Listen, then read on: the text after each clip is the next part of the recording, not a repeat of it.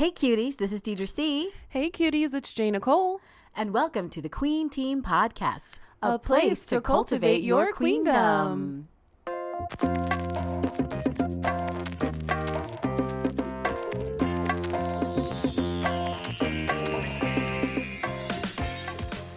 So Janisha, tell us, I know you walked into our recording session today all hot and bothered in a really good way. Please tell us about the hashtag that you've created and why. Yes, so I have struggled probably since my mid-20s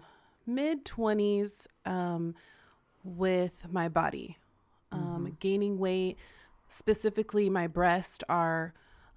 they are large. They're quite large, and feeling uncomfortable in my own skin and that they sag down too low. They're full. They're not flat, like pancakes, but they're very heavy and they sag down low.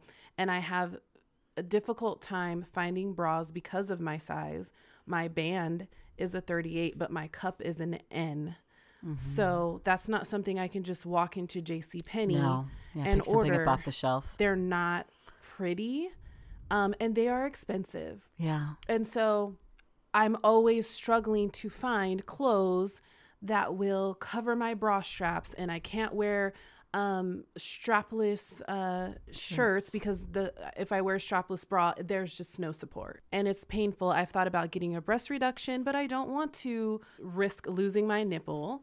I don't want to risk losing sensation. And also, if I decide to have another child, I don't want my mammary glands. Well, yes, I was thinking ducts and glands at the same time. My mammary glands to be cut away. Yeah. And possibly not be able to breastfeed my child. So it's self-acceptance. And this morning when I got into the mirror, I just was like, why? Why not? That's right. Why not wear whatever the F I want to wear? And so I have on a spaghetti strap camisole, which I normally would wear under my clothes and then put a shirt over it. And I said, why not?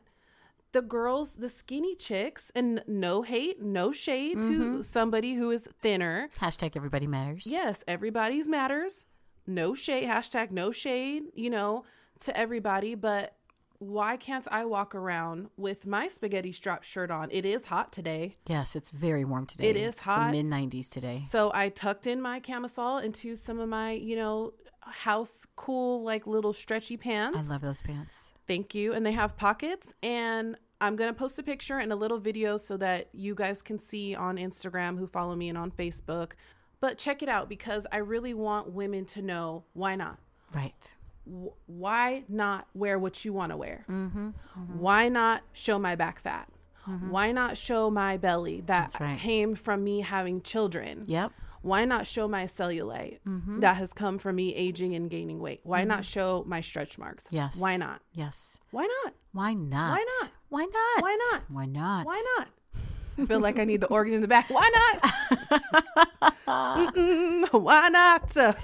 We in here today to break out my tambourine. Ask why not? We in here today to tell you can wear what you want to wear and be how you want to be and show up how you want to show up in the world. That's why right. not? Why am I spending so much time obsessing every day about what I am wearing and not wearing and how people will perceive me? That's right.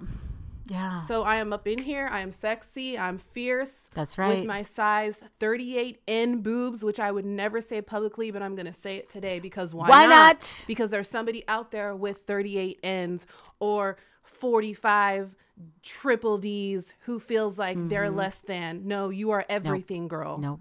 Yeah. Why not? Why be you. not? Why not be you? Why not love yourself? Do it. So we just do a little praise dance in my chair. Why not? Why not? Why not? Why not? Why not? Hey. Oh my goodness. I was having that conversation just with my little girl yesterday. Yeah. Just the same, like everybody is different. Every single shape is different. And we need to embrace that shape no matter what age or size we are in this moment, because this is the only body we have right now. Right. Not what we used to have, not what we're aiming for. Yeah. We embrace what we have now. Embrace the now. Exactly. In everything. And it doesn't mean anything about us when we are something different than we are now. Yeah. We have to be able to love ourselves in every state to truly embrace who we are as a whole.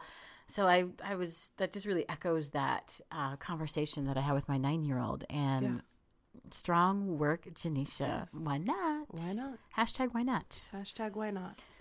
In the Queen's Chambers, we have a guest. We are so excited to welcome Ayana Davidson. And she is one of our local nurse midwives. And she's also a women's health nurse practitioner. And she has named her website The Vagina Chronicles. And you can find her on Instagram. We'll put her link down below, also at The Vagina Chronicles, and has a website. She has lots of topics she wants to discuss about myths surrounding the vagina, things that are really pertaining to women's health, and really kind of like us, wanting women to step into who they are, accept who they are, demystify their bodies. And so we had a wonderful conversation that we can't wait to share with you in our Queen's Chambers. Yes, and I'm excited too, Deidre. We had such an amazing time the last time we had a guest. Check out, if you missed it, Sean Strickland, episode 2, you Money will not Talks. be disappointed. Your money matters, building your wealth. It was all about that. So check that out. But today, having a guest on talking about vaginal health. And if you guys missed last week's episode, I had an awakening about being more vulnerable. And I feel like I'm swimming in that river now. Yeah. And getting the right information about our bodies, about our vaginas is amazing. Could this not be the path to why not? Is it kind of manifesting and opening more? It probably is. It probably is. I feel like a lot of what I've been going through, having this spiritual awakening, having this life happen to me, is all leading to, I keep coining myself love to be you. And that's going to have to be cracked open and spring out of me. Yes. That's what I'm promoting. That's what I've done. So it has to happen. Yes. I have to love to be me. Yeah, it is happening. Yeah.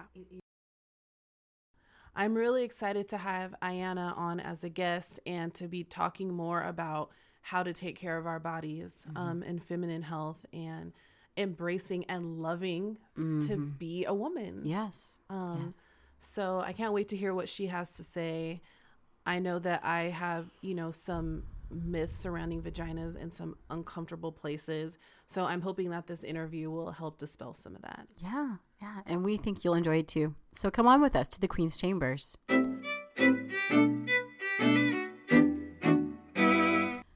So we're so excited to have with us Ayana Davidson, a midwife in our area. Hello. Very, very, very cool.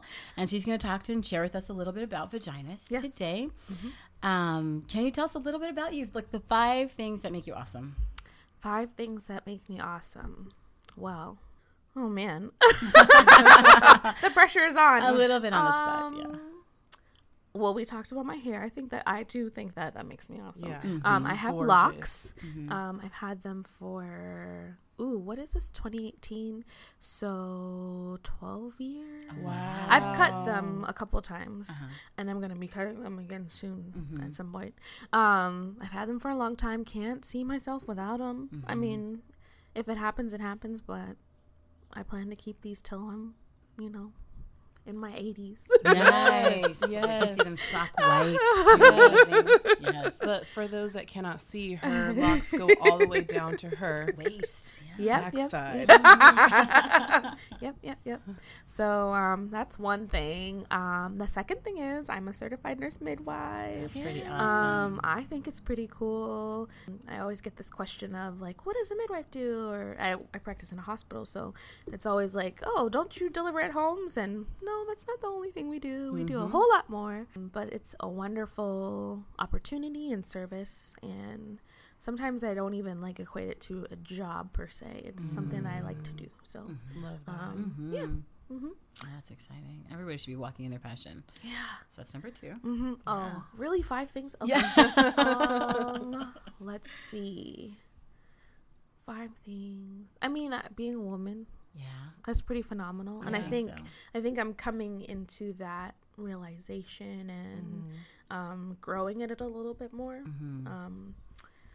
it hasn't always been something that I've been appreciate as much. So yeah, being a woman is pretty fantastic. And then sharing information with other people, which encompasses part of the midwife part, but being able to do that is key. Well, I love the Patriots. So I'm from Massachusetts. I'm just gonna cringe in the seat. I'm completely like, I don't care. Like, should I have told you off air first? Or? I'm not that attached to the football scene, so it's okay. Yeah. I'm not a crazy diehard fan, but like I support my team. Yeah, I support them, even though they lost the Super Bowl. I respect the Eagles for their win. But those will always be my boys. Yeah. Plus, See. it's not like you haven't won like 5 million times already. I think that's what upsets everybody. Yeah. Oh, and I'm a poet. Yeah. So, it's okay. I have to tell you something when we're done. Yes. So I don't write as much as I used to. Or perform as much as I used to, which that's something I guess I'll revisit this year. But especially during my undergrad experience and, you know, when I did some graduate work, I was more heavily into that. So definitely something that I'm proud of and should probably get back into before I lose that gift. Yeah. It's yours. I feel like that's like riding a bike. You know. Hopefully. So right off the bat, out of the gate, like for a long time, even, I was not a birth worker yet, but I just was under the assumption that when we're going for like our regular checkups, our regular vaginal exams, or cervical exams, that we only see doctors. So really, do only doctors care for women's vaginas? Not at all.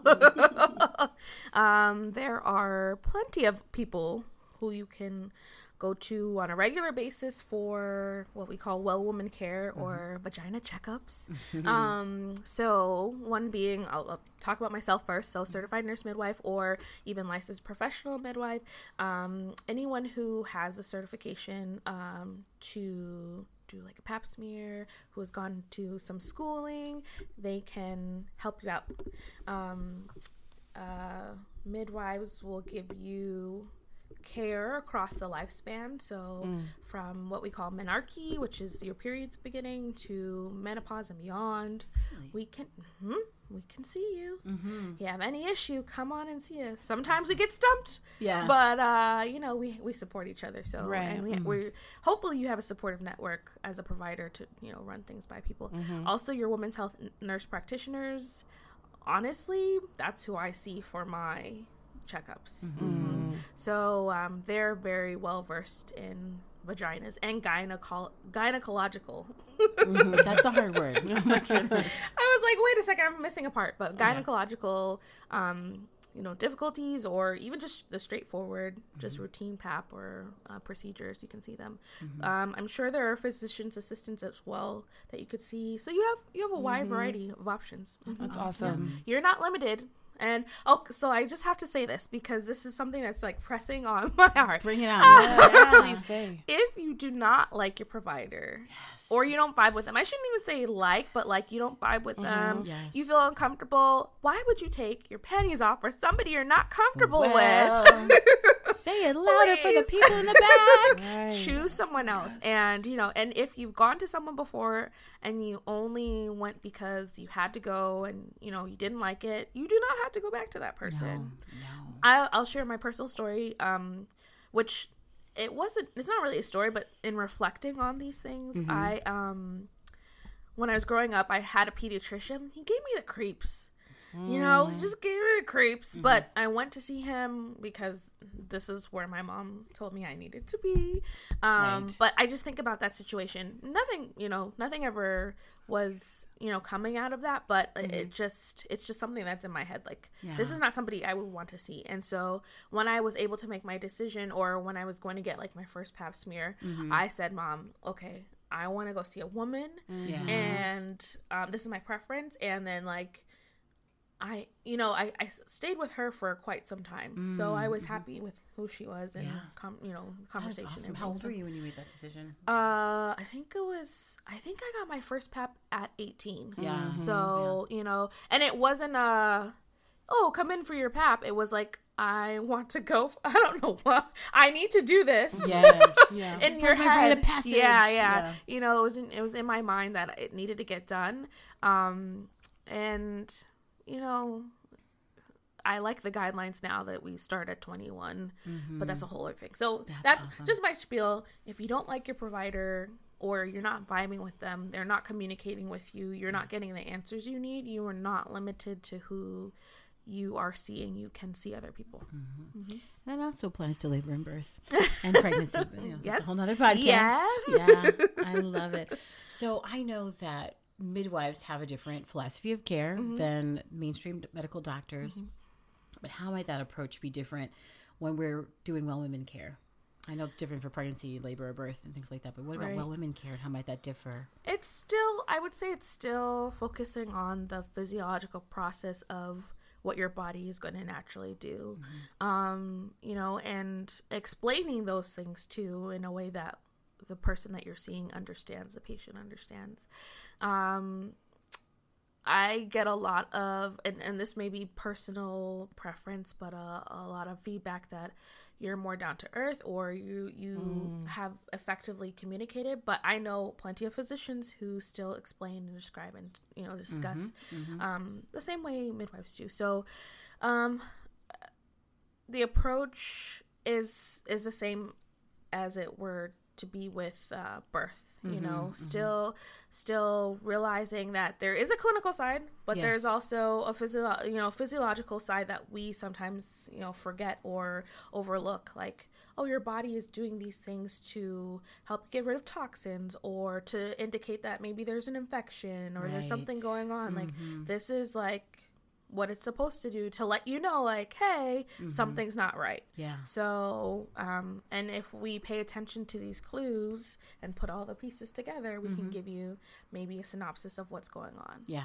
So, but I mean, clinically, we get similar training. We're not in school for as long as a physician is, but we do get quite extensive training. Right. So, physicians go to school and they're learning about, heart stuff and surgery and bones and blood. So it's like, it's kind of, unless they're going to take it and how do we connect all those pieces together, which sometimes I don't think they really do.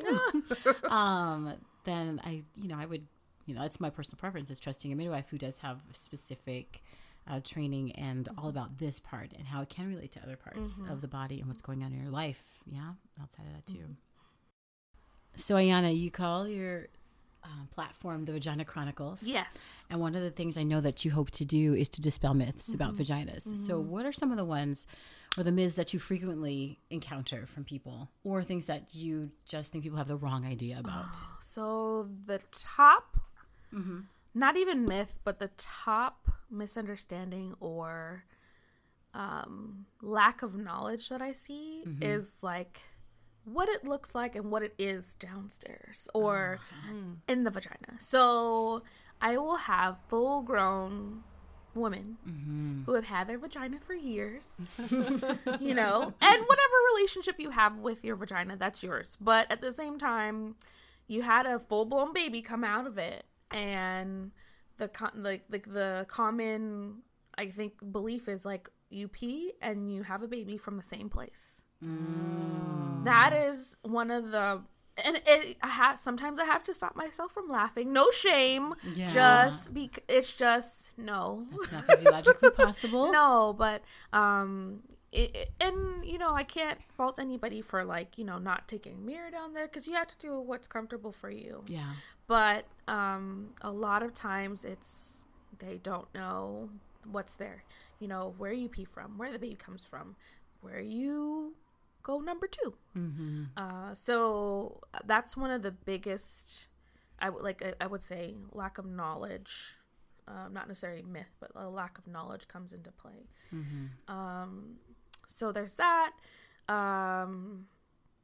There's myths, or I feel like it's more so lack of understanding or where you need to be. So you know, even when it comes down to like things like your pap smears, you know, like I told you, I went when I was 18. I don't think I was prompted to go. I just went. Yeah. And, you know, we're changing our guidelines. They're always going to change. There's governing bodies who are going to suggest and recommend when the timing should be done, why we're doing this, et cetera, et cetera. So, you know, I have women who do come in every year for a pap smear, and I'm like, well, if you're clear last year, you don't have to come back. Yeah, because what are the new guidelines? So it used to be annual exam. Yes, yes. So I think the year is kind of tripping me out here, but I think it's either 2013 or 2015. Not sure, but somewhere around there. I want to say maybe 2013. Early teens, 2000s. Basically, the guideline right now is if a woman is under the age of 30, she's going to get her pap smear every 3 years, starting at the age of 21. And so if that's normal, every 3 years you come back for a pap smear. Hey, less invasive procedures. Right, that's 3 times. That's yeah, exactly. If it's abnormal, that changes. It depends on what kind of abnormalities you'll have there, and that will change. You know, maybe your frequency of pap smears, but if you're normal, every 3 years. After the age of 30, it's every 5 years, as long as you are normal. Nice. So awesome. That's the basics of it. So you don't have to come to us every year. I don't want to put a speculum in you every every have year. A speculum in me. Exactly. You know. Yeah. But you know, for some people, I think maybe it gives them a sense of comfort for whatever reason. Yeah. And so, if that's how you're feeling, I will let you know what it is. The guidelines are, and that it's okay. But if that's what you're feeling, then we can talk about that too. Yeah. You know? Yeah. That's awesome. So you said people don't really know what their bodies look like, how that anatomy all works. We should post a picture. I know. But not like, we'll post a picture. I have one in mind. It's a vagina. I mean, like, more than half the world has one, you know? I mean, she had a hard time last week with our flower as our cover photo. So it's okay. Why does it make you nervous? I am comfortable with my body. I'm comfortable with my body. I'm comfortable with my sexuality. What I struggle with is people's perception of me. So me talking publicly about my vagina, I heard. I listened to the podcast. Okay. You had a moment. I loved it. I loved it. Yeah. It sounded like a coming to myself moment. Yeah, you know? it was. Wow. It was. Awesome. So yeah, us putting up a picture of a vagina, because it's a public space.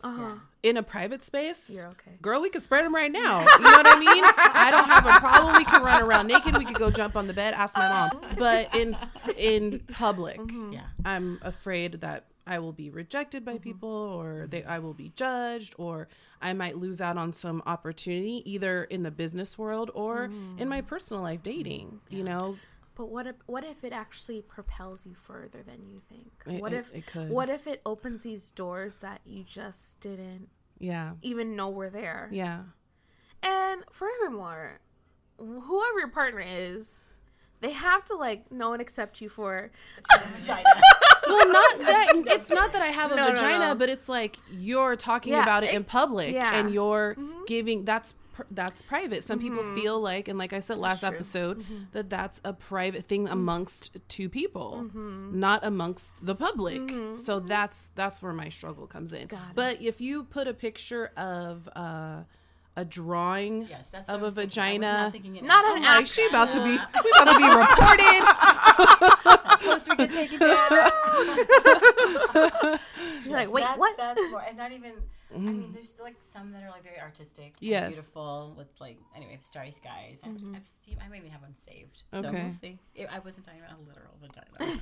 You about to be kicked off of YouTube, you about to be blocked. People about to block us and not follow us no more.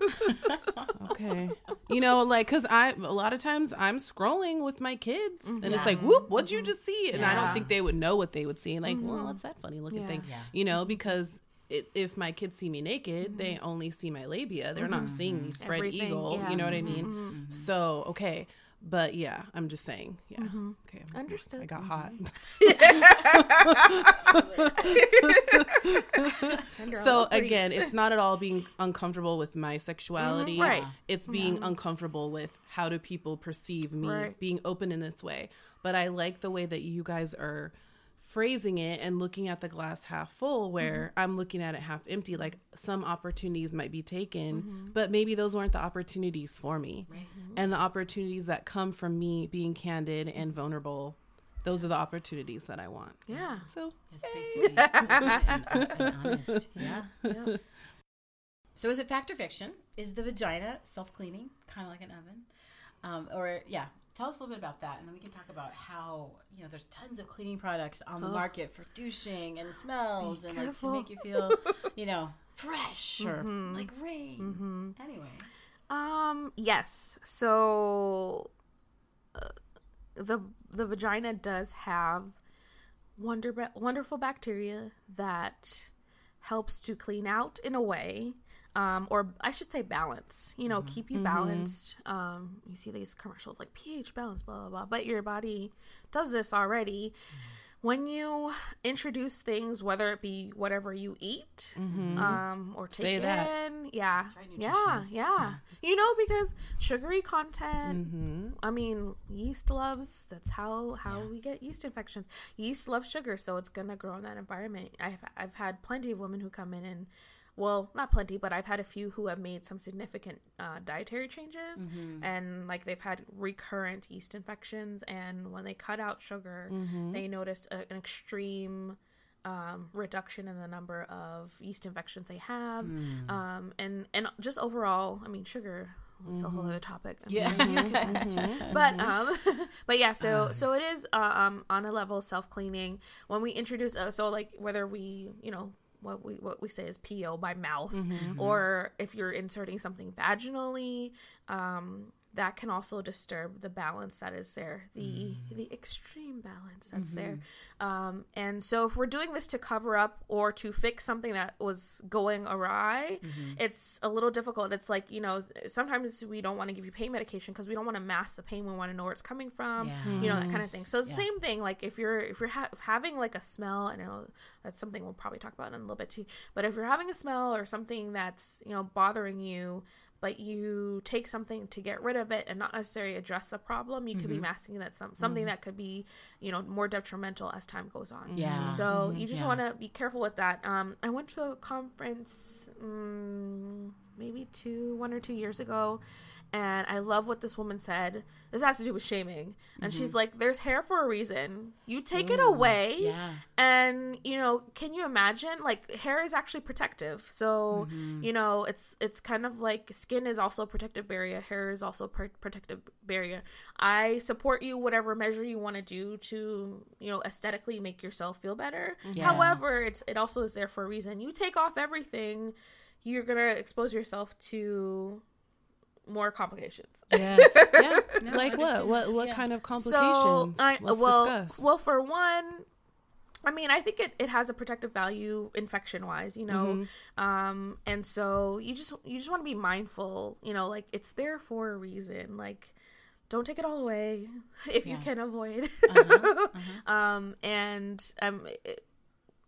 Again, it's your choice, but there's a level of, again, that balance. We're not fragile, but there is this little kind of like seesaw game we have to play with our bodies, if that makes sense. So yeah, I think that's what I wanted to say on that. Yeah.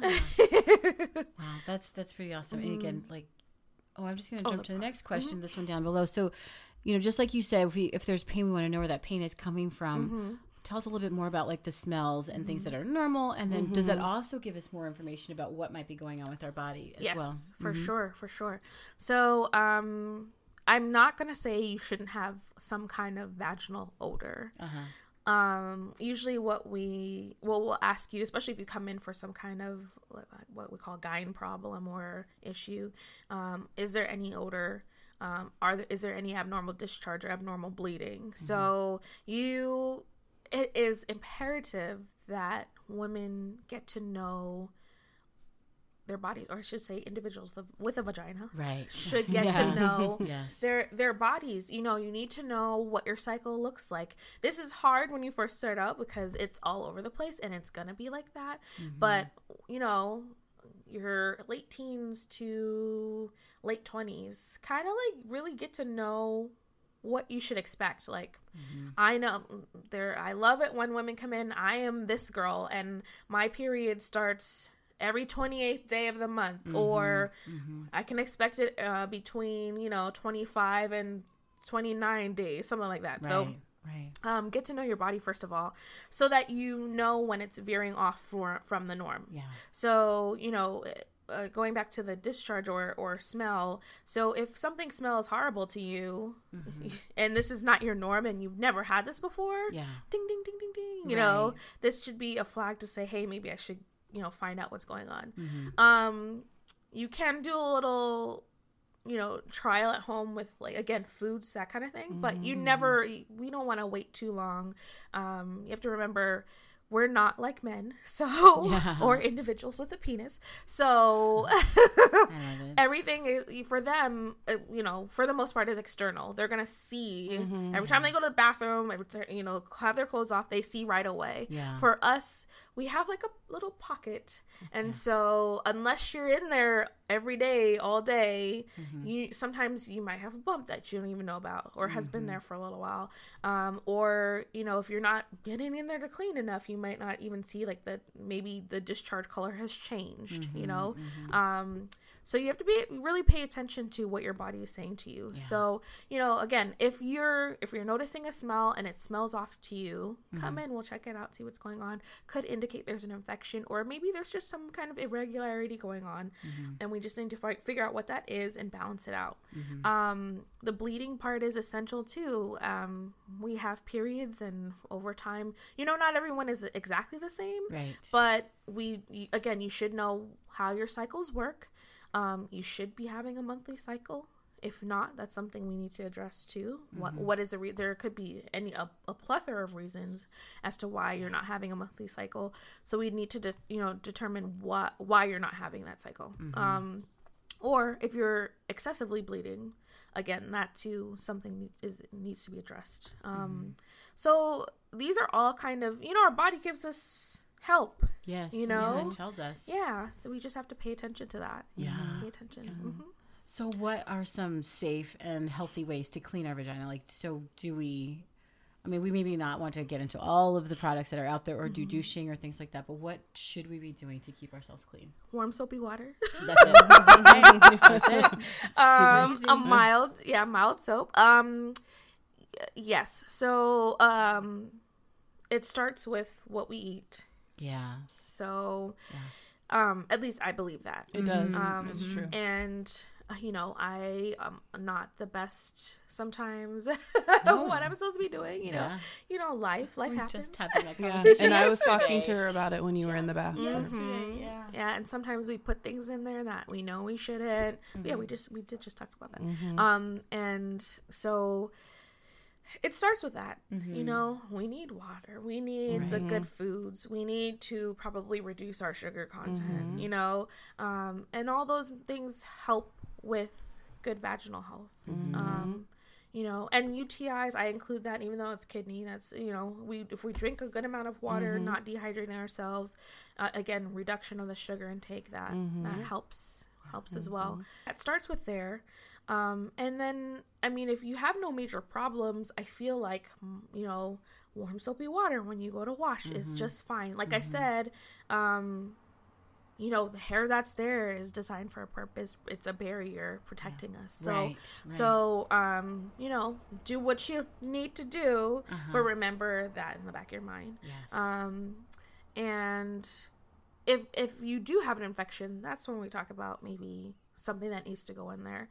I know there's a lot of different products out on the market, and I feel like there's an older generation of thought, especially with like douching, like that needs to be done, but that actually changes the pH in the vagina and can allow for a space where you can grow more bacteria that you didn't want in the first place. And take out, I mean, you're taking out the good bacteria because your body's trying to balance. Yes.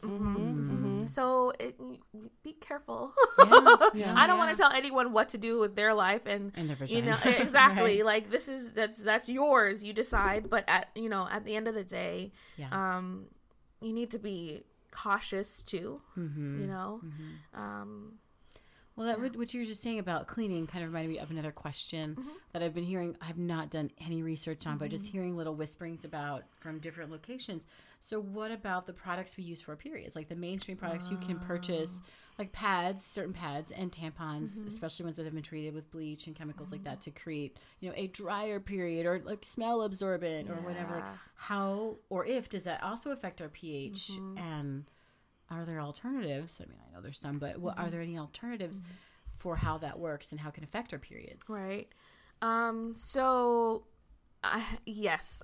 Okay. So, the products that we use, which I'll put it out there, I've used for a long time. Actually, and I'll be very open with you guys. Yes. I didn't start using tampons probably until later on, like... maybe within the last 5 years, 5 or 6 years. I was always like, having pad or whatever. But these materials, where are they coming from? What's in them? There are chemicals that are in there, especially when you come down to like the odor, like odor absorbing or fragrance, even some of the fragrance free products can be very harmful to the body. And then there are some lines out now that I think Lola is one, not to name drop, but we will take a sponsorship. Yes. We have to link it below because I've been thinking in the back of my mind, I want to start using all cotton. And there's also those underwear. Thanks. Underwear. I had a friend who, I actually put it on my Instagram stories. She purchased them. And so I put it on the stories and then I asked like how many, did a little survey, how many of you would ever use it? And then how many of you who have used it, loved it? And I got like pretty much all positive responses from the people who actually did use it. But it was kind of 50-50. Like it was like half the people would use it and then half the people would not. And you have to think about your cycle. You know how your cycle is. So, some people may have a heavier first or second day. Some people may have a heavier middle. Usually we all kind of taper off towards the end, but you never know. Everybody's a little bit different. So, how does that work? Wearing underwear that you have absorbs your flow. You have to know, and it tells you how much on the box.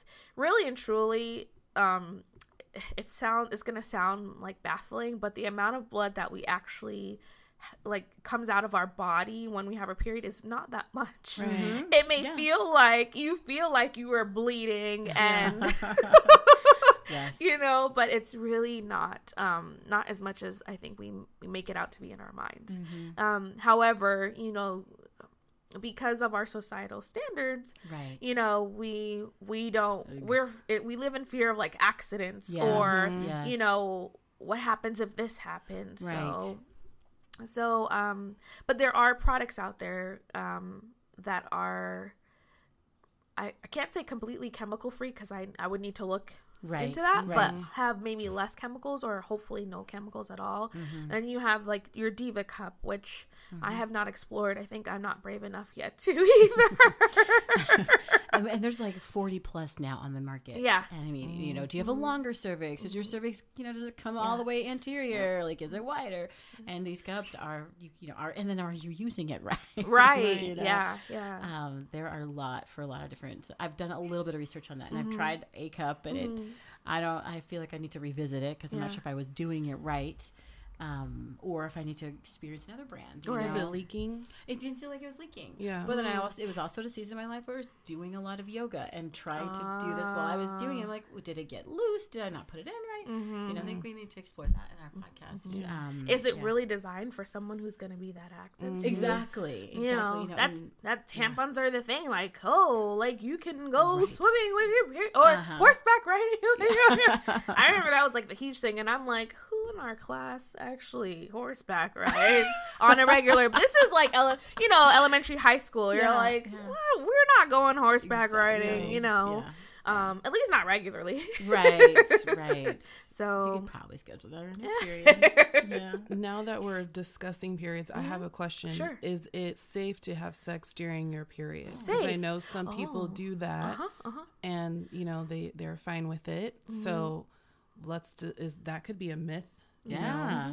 So in terms of a clinical standpoint, there's not really a reason why you can't have intercourse or have sex while you are on your cycle. No, not at all. But I think it boils down to belief system and your comfort level. Of course. know.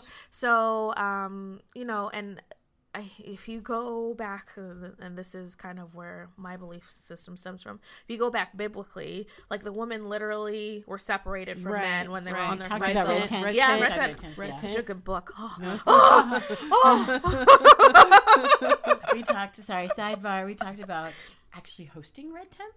Ooh. I mean, it wouldn't be, of course, around the cycle, but it would be that space for women to come, relax, to be together, bond. And anyway, I like that. Okay, yeah. we'll have to Just talk keep about your that after. ears to the ground. So yeah, it boils down to your belief system, and so if you're not comfortable, again, I mean, in life, you shouldn't do things that you're not comfortable doing. Exactly. But I mean, if I can plant the seed for somebody to maybe think about it a little bit more, and that's something they choose to do, then there's no reason. And it actually, from what I remember, because of all the activity that does go on during intercourse, you might actually feel more of a sense of relaxation, and you might bleed more. Yeah. Oh. So something to consider. Well, the question was for those who are comfortable, because obviously you have to be comfortable and your partner has to be comfortable. But thinking, if that was something that you wanted to explore, but you're not doing it because you're afraid of that you're going to get an infection, or that something's going to happen, or what, excuse me, or whatever, that, now, it's out there. Right. I mean, and again, going back to like the foundations of it, or the scientific part, this is your uterine lining literally just kind of slopping off, just coming off, because there's no implantation of a fetus. So again, our hormones need to be balanced enough so that when it comes time for that happens. That's why I say, if you're not having a cycle, we need to look into what's happening. Is there another issue? So That's awesome. Yeah, that was a good question. Mm-hmm. These are all great. Yeah. So, I mean, I know that it feels like in so many areas in healthcare there are disparities through ages and through ethnic background.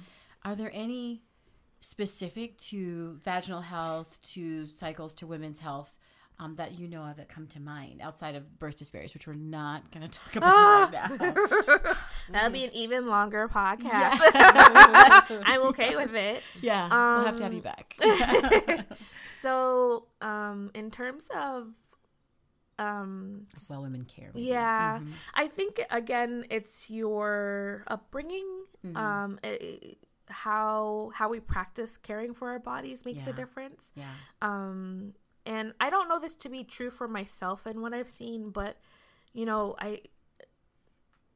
I would hear of maybe some cultures, they're maybe not as practicing something that's as hygienic as what we should be. So for example, wiping front to back, that's a basic, and there some people may not practice that the correct way, or I'm not saying that they go back to front literally, but they may not be practicing front to back, which is essential for a woman. Again, bacteria is a funny thing. They like to travel, they like to grow in abundance if you let them, so you have to be really careful about that.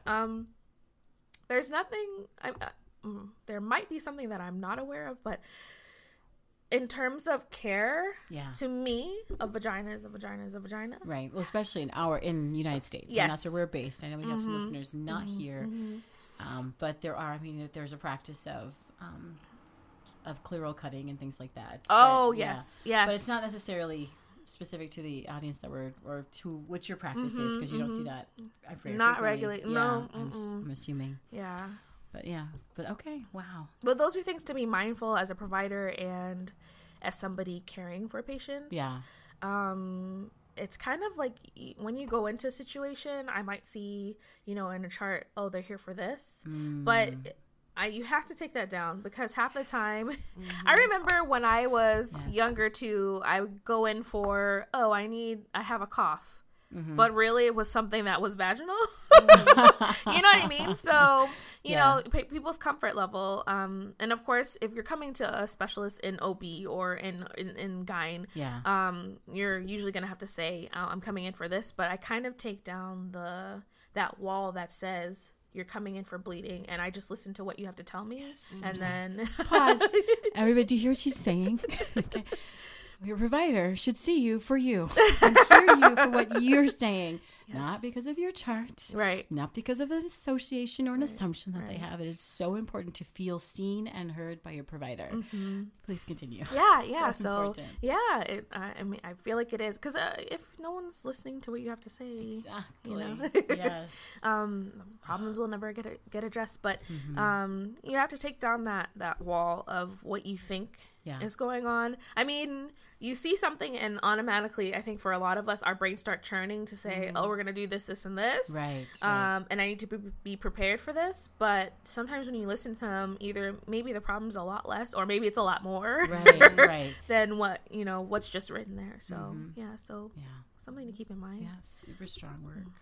We just have a couple more questions before we finish up with our interview, but Kegels. I feel like I was like, you should do your Kegels. Do your Kegels at the stoplight. Do your Kegels when you're, cooking. Do them at the sink. And number one, what is a Kegel? Because some people might not know what a Kegel is. And how frequently should we be doing them? There's also a lot of education that says you should do Kegels during your pregnancy to prepare for your birth, to prevent tearing, to help your pelvic floor relax more. I don't know, anything Kegels that you feel like that would be official, that you would feel would be beneficial to offer. Right. So I think we should be doing Kegels from an earlier age than what we're, I think like the 20s is maybe when you become more aware of it. Yeah. Maybe when you hear about it, or it depends on where you're coming from. Cause some places, maybe you hear about it earlier on, which would be lovely. But the pelvic floor is a muscle. And just like any other muscle, it needs to be used.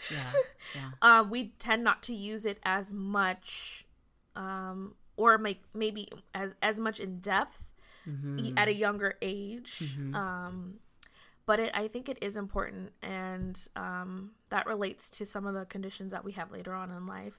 And we kind of normalize like incontinence, or not being able to like hold in your pee, or kind of like what we call like dribbling, or like, urinating when you're not supposed to be urinating.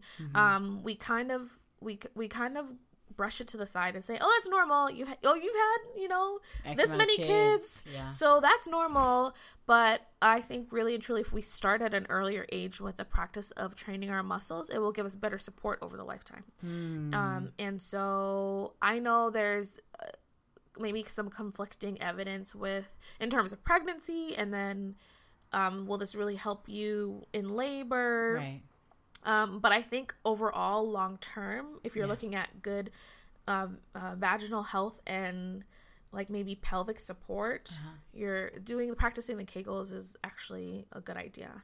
And there's different ways you can do this. There's actually some stuff out on the market. Here we go with putting stuff in our vaginas. However, I guess there's a time and a place for everything. Right. But there's various tools that you can use to kind of help out. And if you don't have the resources, or you don't feel comfortable, you can always just practice. It's kind of like, the description is like when you're having to kind of hold your pee, and maybe even a little bit lower, that sensation. And what I've learned is we should be doing this daily. Do we do this? Not really. No. It's definitely not right. She's practicing hers right now. It's working. And then you do this so often that over time you don't make the faces anymore, because you're just like, I'm giggling and you don't even know it. But when you do the self Kegel without the like jade eggs or the tools, how many reps and how long should you hold? So when I was a student, I followed an NP who dealt with mainly like urology, the urology component. And I remember her saying something along the lines of like, and this is for corrective measures, but still on a regular basis, you should be doing them daily. So if you're at a sit down desk job, you can practice over the course of an hour. Maybe you do like 5 little pulses, a few seconds apart, and then relax for a little bit, and then maybe hold for just a few seconds, and then relax a bit. So same concept as like a bicep curl. You do those reps, right? And then you can change it up, and you can maybe go slower, so getting into some kind of rhythm or pattern or repetition. Yeah. So I don't know like too specific details about exactly how many you should be doing every single day, but I think when you think of it, and we need to start reminding ourselves more, right? We should practice that. Yeah. I love it. Thank you for that. No problem. And then lastly, tell us, what do you wish women would know or believe about their vaginas? It's not a scary place. Like this is part of who we are. It's not, I mean, it's Vagina Chronicles is what it is, but that doesn't mean like I'm a walking vagina, but I mean, it's not something to be fearful of. Yes. Not something to be ashamed of. You have a vagina for a reason, and it's a very powerful reason. And so accepting that and realizing that it's a part of who you are, and that's okay. Yeah. That's what I want the takeaway message to be. You shouldn't be afraid. And then furthermore, you shouldn't be letting people who you don't feel comfortable with touch it. Speaking up, so something to be treasured, something not to be afraid of, and something it's a wonderful fascination. Yeah. That's the take-home message. Yes, perfect. Thank you so Celebrate much. your vagina. Yes. Awesome. Thank you so much for being with us. Thank you for having me. Oh. This was fun. I'm glad to hear it. I'm so glad to hear it.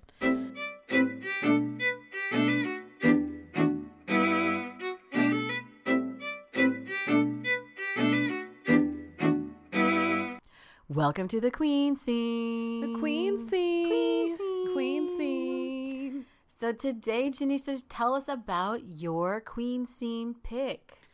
Okay, so I've had this beautiful, amazing queen on my radar for many weeks. I just was waiting for the right time to introduce her. But my Queen Scene pick is a friend from high school named Erica Brewster. She is a phenomenal woman, a mom of 2, and I've always admired her and her sister Jamie, who we recently lost to a battle of cervical cancer. Oh, wow. Just this year, a few months ago. Her and her sister have always been people that I admired. Yes. And Erica specifically, because she's been having this hashtag be encouraged. Brewster says be encouraged for years. Really?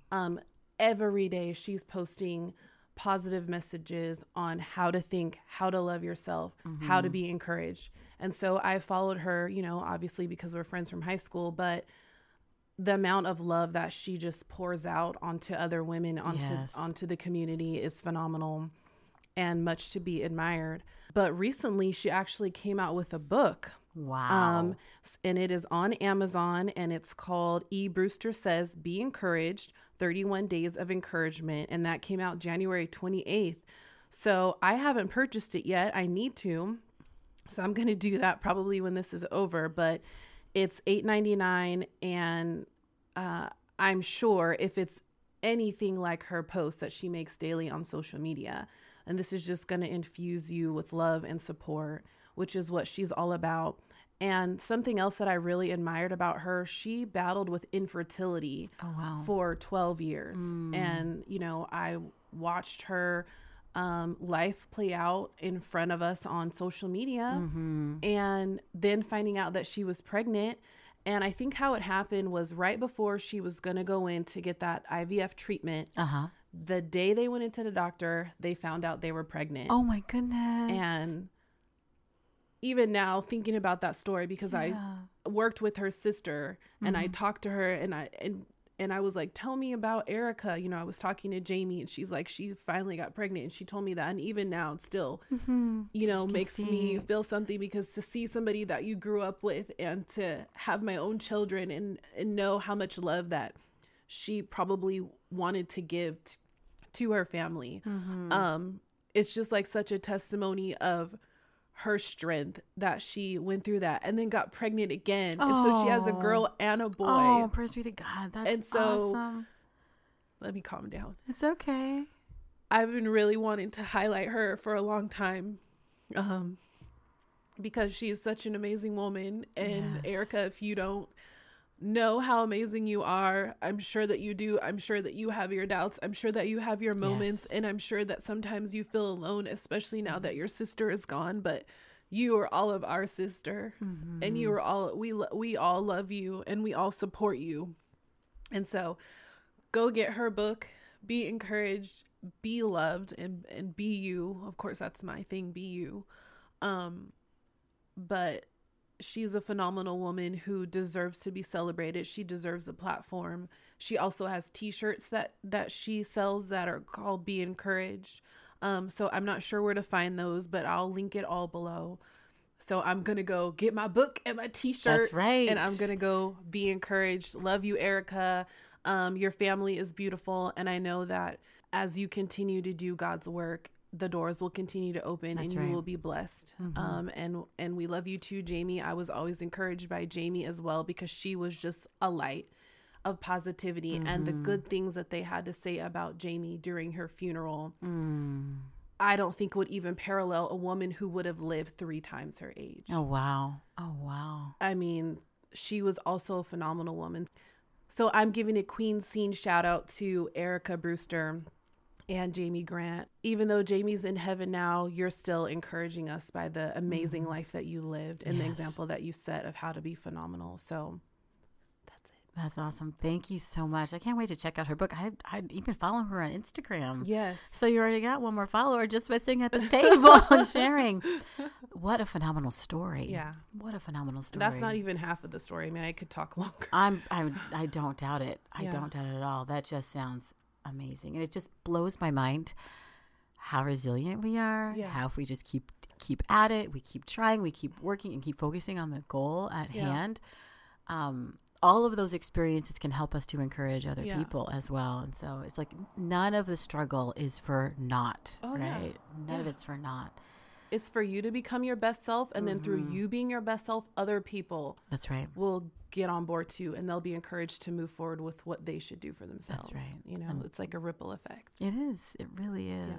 Thank you for sharing. Of course. So beautiful. So my Queen Scene shout out is to La Rosa Midwifery.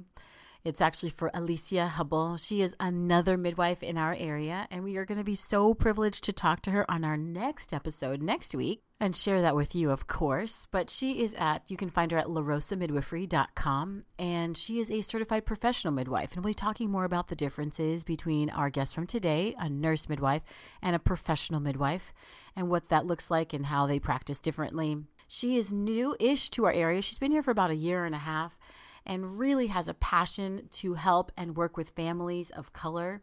She is super disheartened about the disparities in the community, the disparities in our nation, and is really not just working as a midwife to help this one family at a time, but the way that I met her was through a collective of birth workers who are all colored and who want to serve families of color. And her passion is to create community. She says she's committed to offering quality prenatal, labor, birth, postpartum, and well women care. And she really, really believes that women are also freaking amazing, not unlike us. Right.